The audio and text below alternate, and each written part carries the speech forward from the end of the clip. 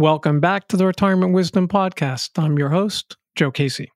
If you're listening to this podcast, the question of what's next is probably on your mind. But where do you start? How do you think about it? It can be very helpful to step back and get a broader perspective. And here's one way to think of it. Some see life as a 3-act play. Act 1 is, let's say, birth through your 20s.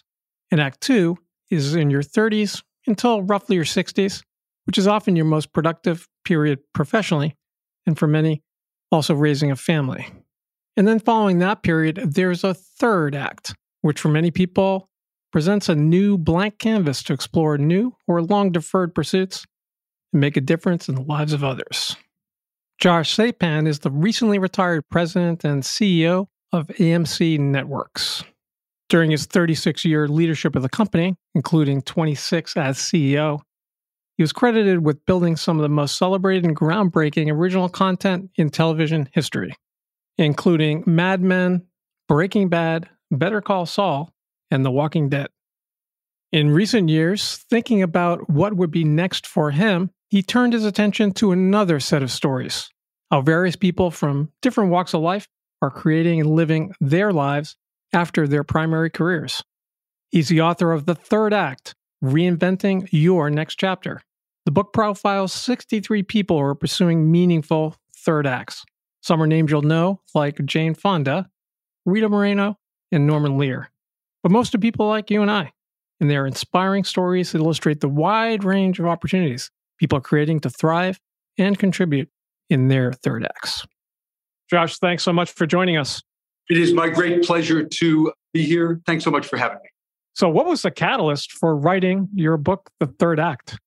Fairly simple. I was approaching my own inevitable 3rd act, or whatever it might be called. And so I began to observe friends and colleagues and contemplate what I might do after working for some 48 years in corporate America and media.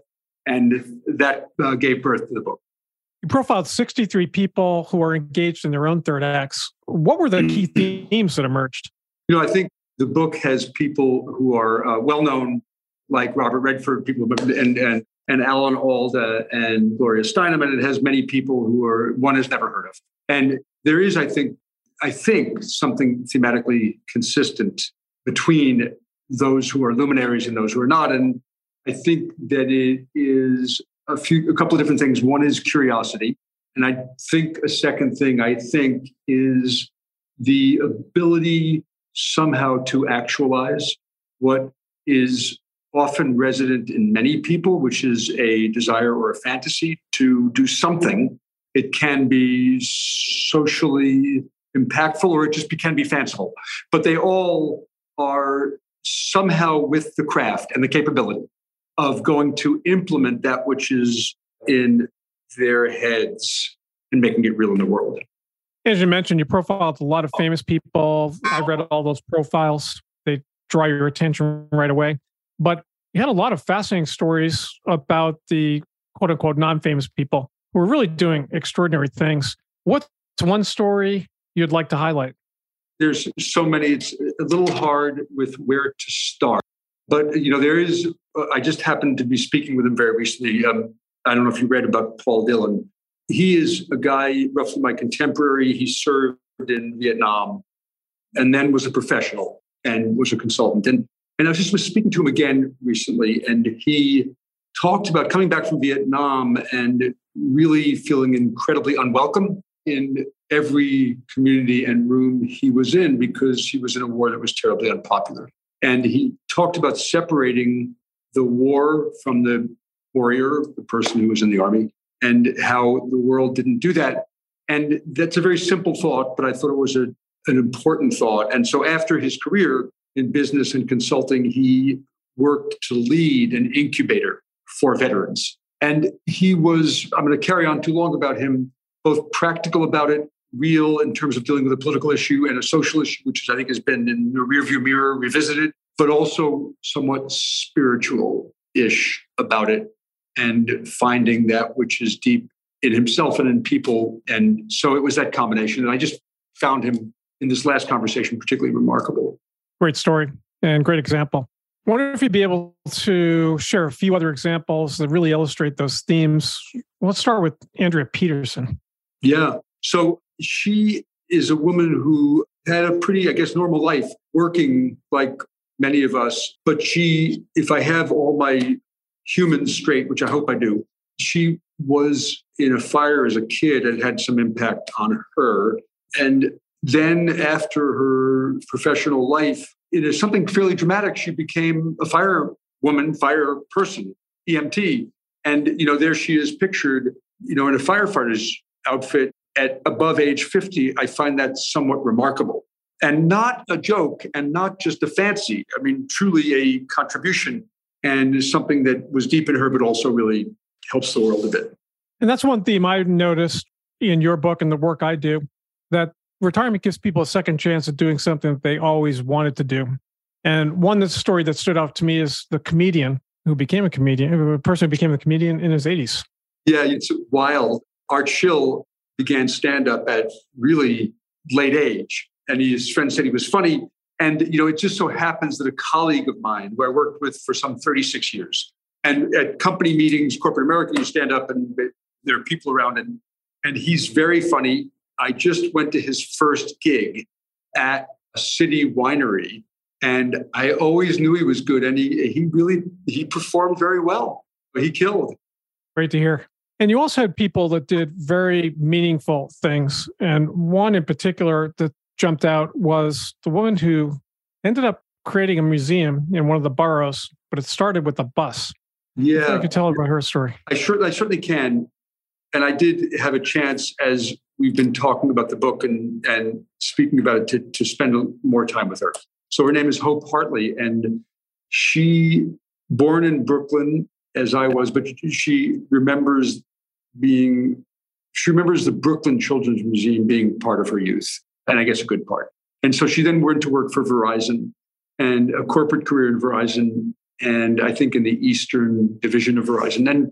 And she did encounter the borough of the Bronx in New York, where there is no children's museum. And she began to work on the development of a children's museum, I think maybe even when she was still in her corporate gig, and then pursued it afterwards and was so committed. I do find this interesting.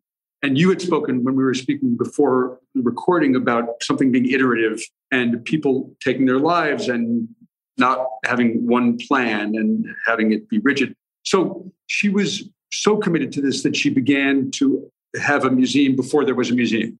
And I mean that. There was no physical museum. She doesn't even distinguish that. She said, and so the museum was on a bus and it would tour. And then it was only after, must have been sort of 8 years or so plus after her work at Verizon, that the museum opened its physical location in the Bronx. And I'm just going to share with you, if I may, because I thought it was so lovely. So I had the privilege of being on a TV show with her and talking about what she was doing. And not only had she done something remarkable, but she was, to use common parlance, she was more than ready for prime time. And so we were then after the TV show, we went to the quote green room. And I did comment. I said, she said, my husband is crying at home. He just texted me, you were wonderful to watch her do this work. But then I did say to her, I said, you were really good. And she said, well, I not only did that, but when I retired, I took acting lessons. It's not in the book. I took acting classes. And so I've been doing summer stock. I don't know if you know what that is, but touring with plays every summer. And I went home and I mentioned it to my wife and she said, oh, wait a minute. I've seen her in 2 different commercials. One is in, as we say in the media business, heavy rotation. So she's not quite a ringer, but she was doing 2 different things. And one more, you could call it purposeful or of high social impact, and the other more personal, but all that. And man, she just said, I'm going to do it until the gas tank is empty. And she was just, she's lovely and rare. I happened to see you and her on Morning Joe that day.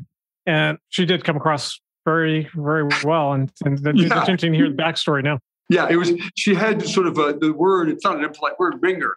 She was like a pro. And I was watching her thinking, whoa, how did this happen? Where are we? It was fun. And if I could, one more story briefly, because this one also got my attention, Donzella Washington. Yeah, so can I ask you what caught your attention about it? Do you mind?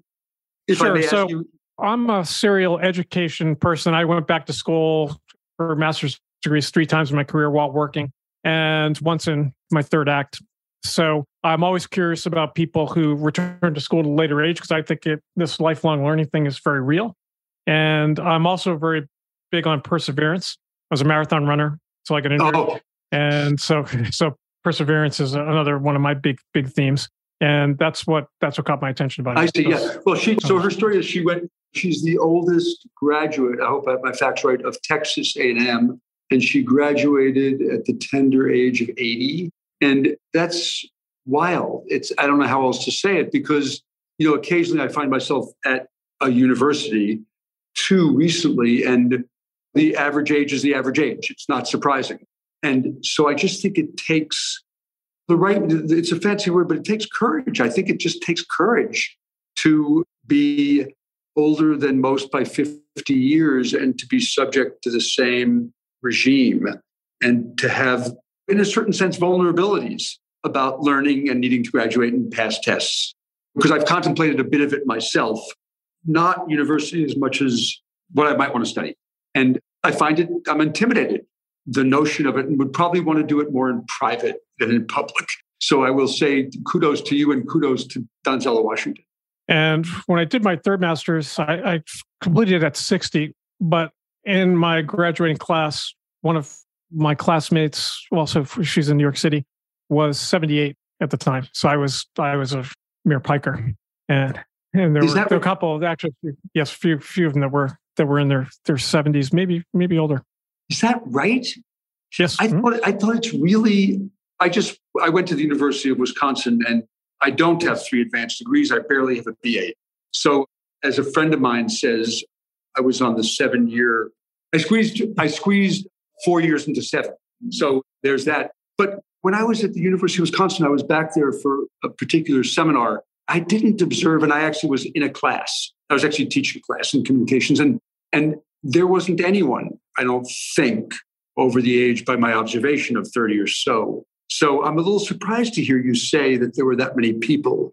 Yes, mostly younger people, certainly 20s and 30s, but there were actually a fair number of mid-career people and later career people. So, and certainly people much older than I was, which was impressive to see.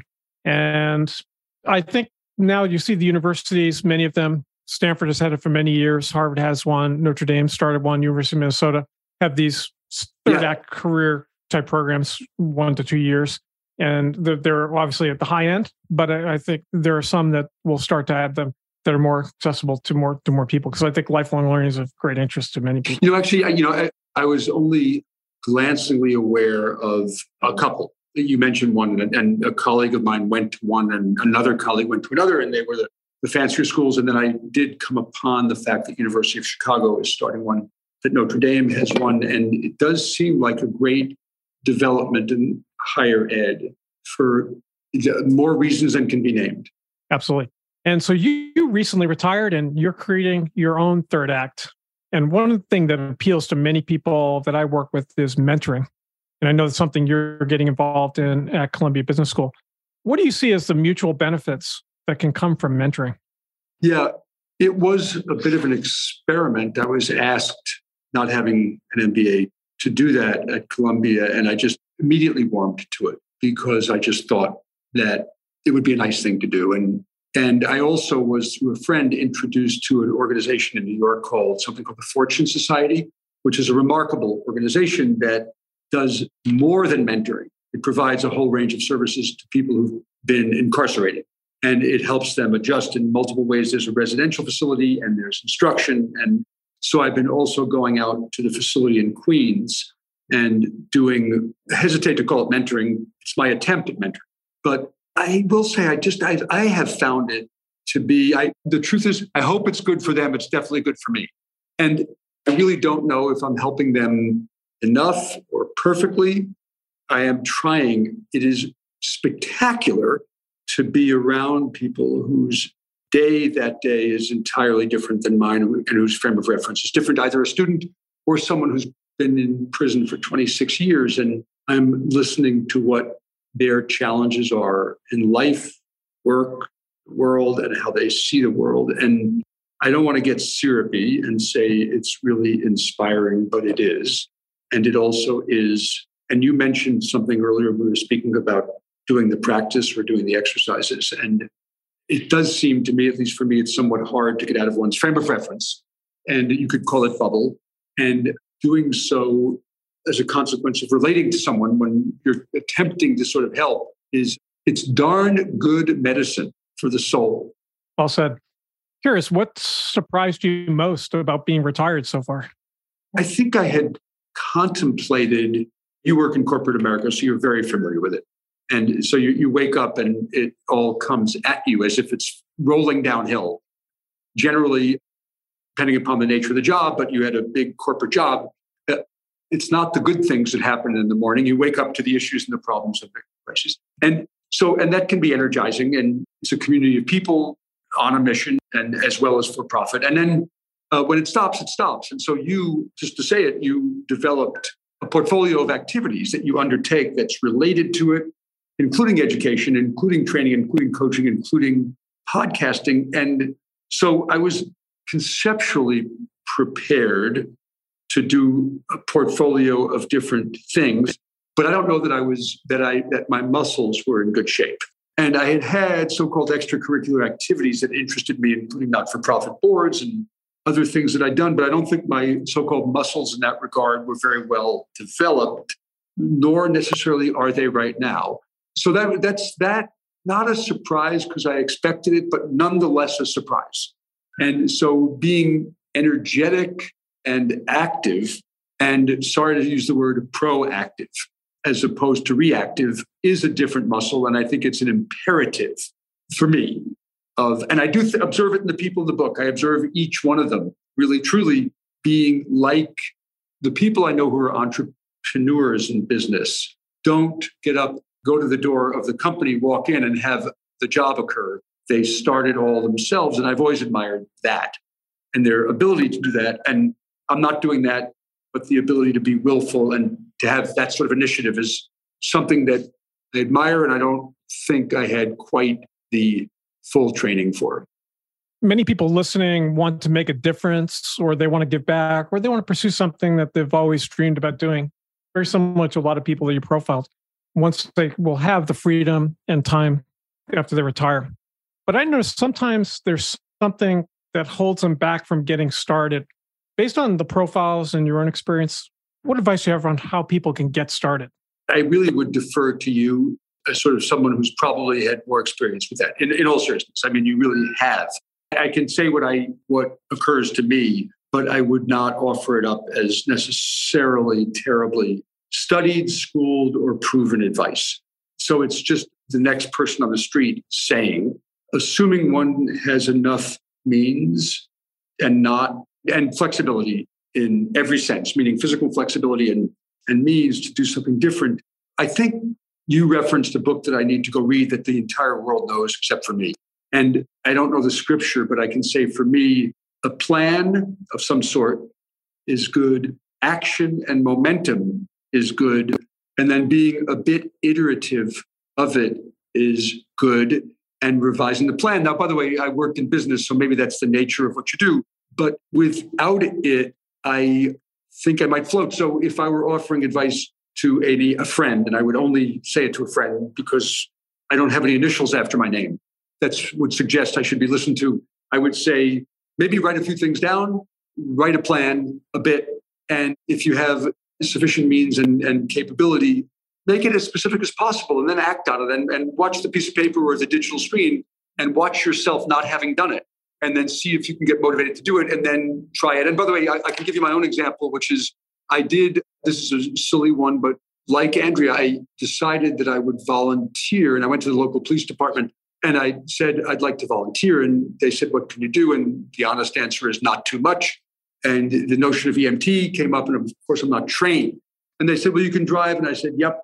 They said, how about driving an ambulance? And I said, yes. And I'm going to give that a whirl. It sounds dramatic. It was very serendipitous, though. There was not a big plan. Anyway, so I took all the physical stuff and I passed that.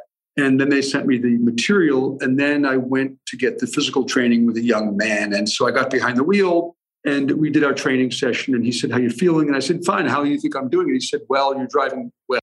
And then he said, well, flip on, and I'm not good with buttons. I was never the guy you would go to fix anything. And he said, well, okay, so flip on the radio to call the police, flip on the radio to call the hospital, flip on the radio to call transportation, and then put on these alarms. And I actually thought, I'm going to recuse myself from this because I don't think that's my thing. So anyway, honestly, it felt like not a terrible defeat, but it just didn't work. And I didn't feel capable. And I took the manual home and I started to study it. And I thought it's just not happening. And so I went on to the Fortune Society and found something where I could use my mouth. I'm so glad you brought that up, and I appreciate you sharing it. It's a great example of be willing to try things, be open-minded, but know what's right and be willing to discover what's right for you. And of course, your context where all that is happening is New York City, which is just full disclosure. It was actually not the heart of the city. It was outside the city because if it was the city, I'm not even sure I would have put myself up for it. So it was not there. It was actually a place with thinner population and a little more ease, because actually I would never have even gotten to step one. But thanks for the encouragement. Fair enough. But a great example of being willing to try some things. Some will take off, and others really get you closer to what are going to be the right things for you. I really appreciate Josh sharing your experiences and your examples from the book. I found a lot of the examples in your book, and I'm sure many people will, very inspiring and just a great source of ideas for people thinking about what's next. Well, actually, I'm flattered that you say that. And I had some help with the book, and coming from a pro who has coached as many people as you have, it's a very nice compliment. And I thank you so much for it. Best wishes. Thanks again, Josh. Okay, take care. So what are some insights and actions you can add to your list following this conversation today? Here are 3 ideas that I came up with. Number 1, start with curiosity. When you're thinking about what could be in your third act, really look at the possibilities with an open mind. What things draw your attention? What do you get excited about? What's something in your past that you used to enjoy or used to be passionate about that maybe you put aside? Is it time to revisit that? Start with curiosity. Number 2, talk to people and start doing some experimenting. This is always top of mind for me, but especially so because in our Designing Your Life small group coaching programs, so I have 2 groups running now, and we're at this phase where people are engaged in prototyping interviews with people who are doing something today that they might like to do in their third act. The 63 people in the third act book really have all different stories. They're doing very different things. There are some common themes. You can get a lot of ideas from them. Same thing with talking to other people in your life about who are doing interesting things in their third act. And as Josh talked about, there's a lot of value in trying things out before you get overcommitted. Make sure that you're giving it a shot to see if something's right for you. If it's not, move on to the next thing. There are a lot of possibilities. Number 3, set a plan, a direction, but revise along the way. I often revert back to something that I learned from Dave Evans, co-author of the book Designing Your Life, that you don't really have to have it all figured out in advance. You can start in a direction and iterate your way forward. And I think that's great advice here. Set a direction, set a path, but be willing to be open-minded and revise. Thanks for listening to Retirement Wisdom Podcast. You'll find a few other episodes in the show notes that you can link to. There are interviews in 3 cases with people who are profiled in the book, The Third Act, but they were on our podcast and you might be interested in hearing their stories. Thanks again for listening.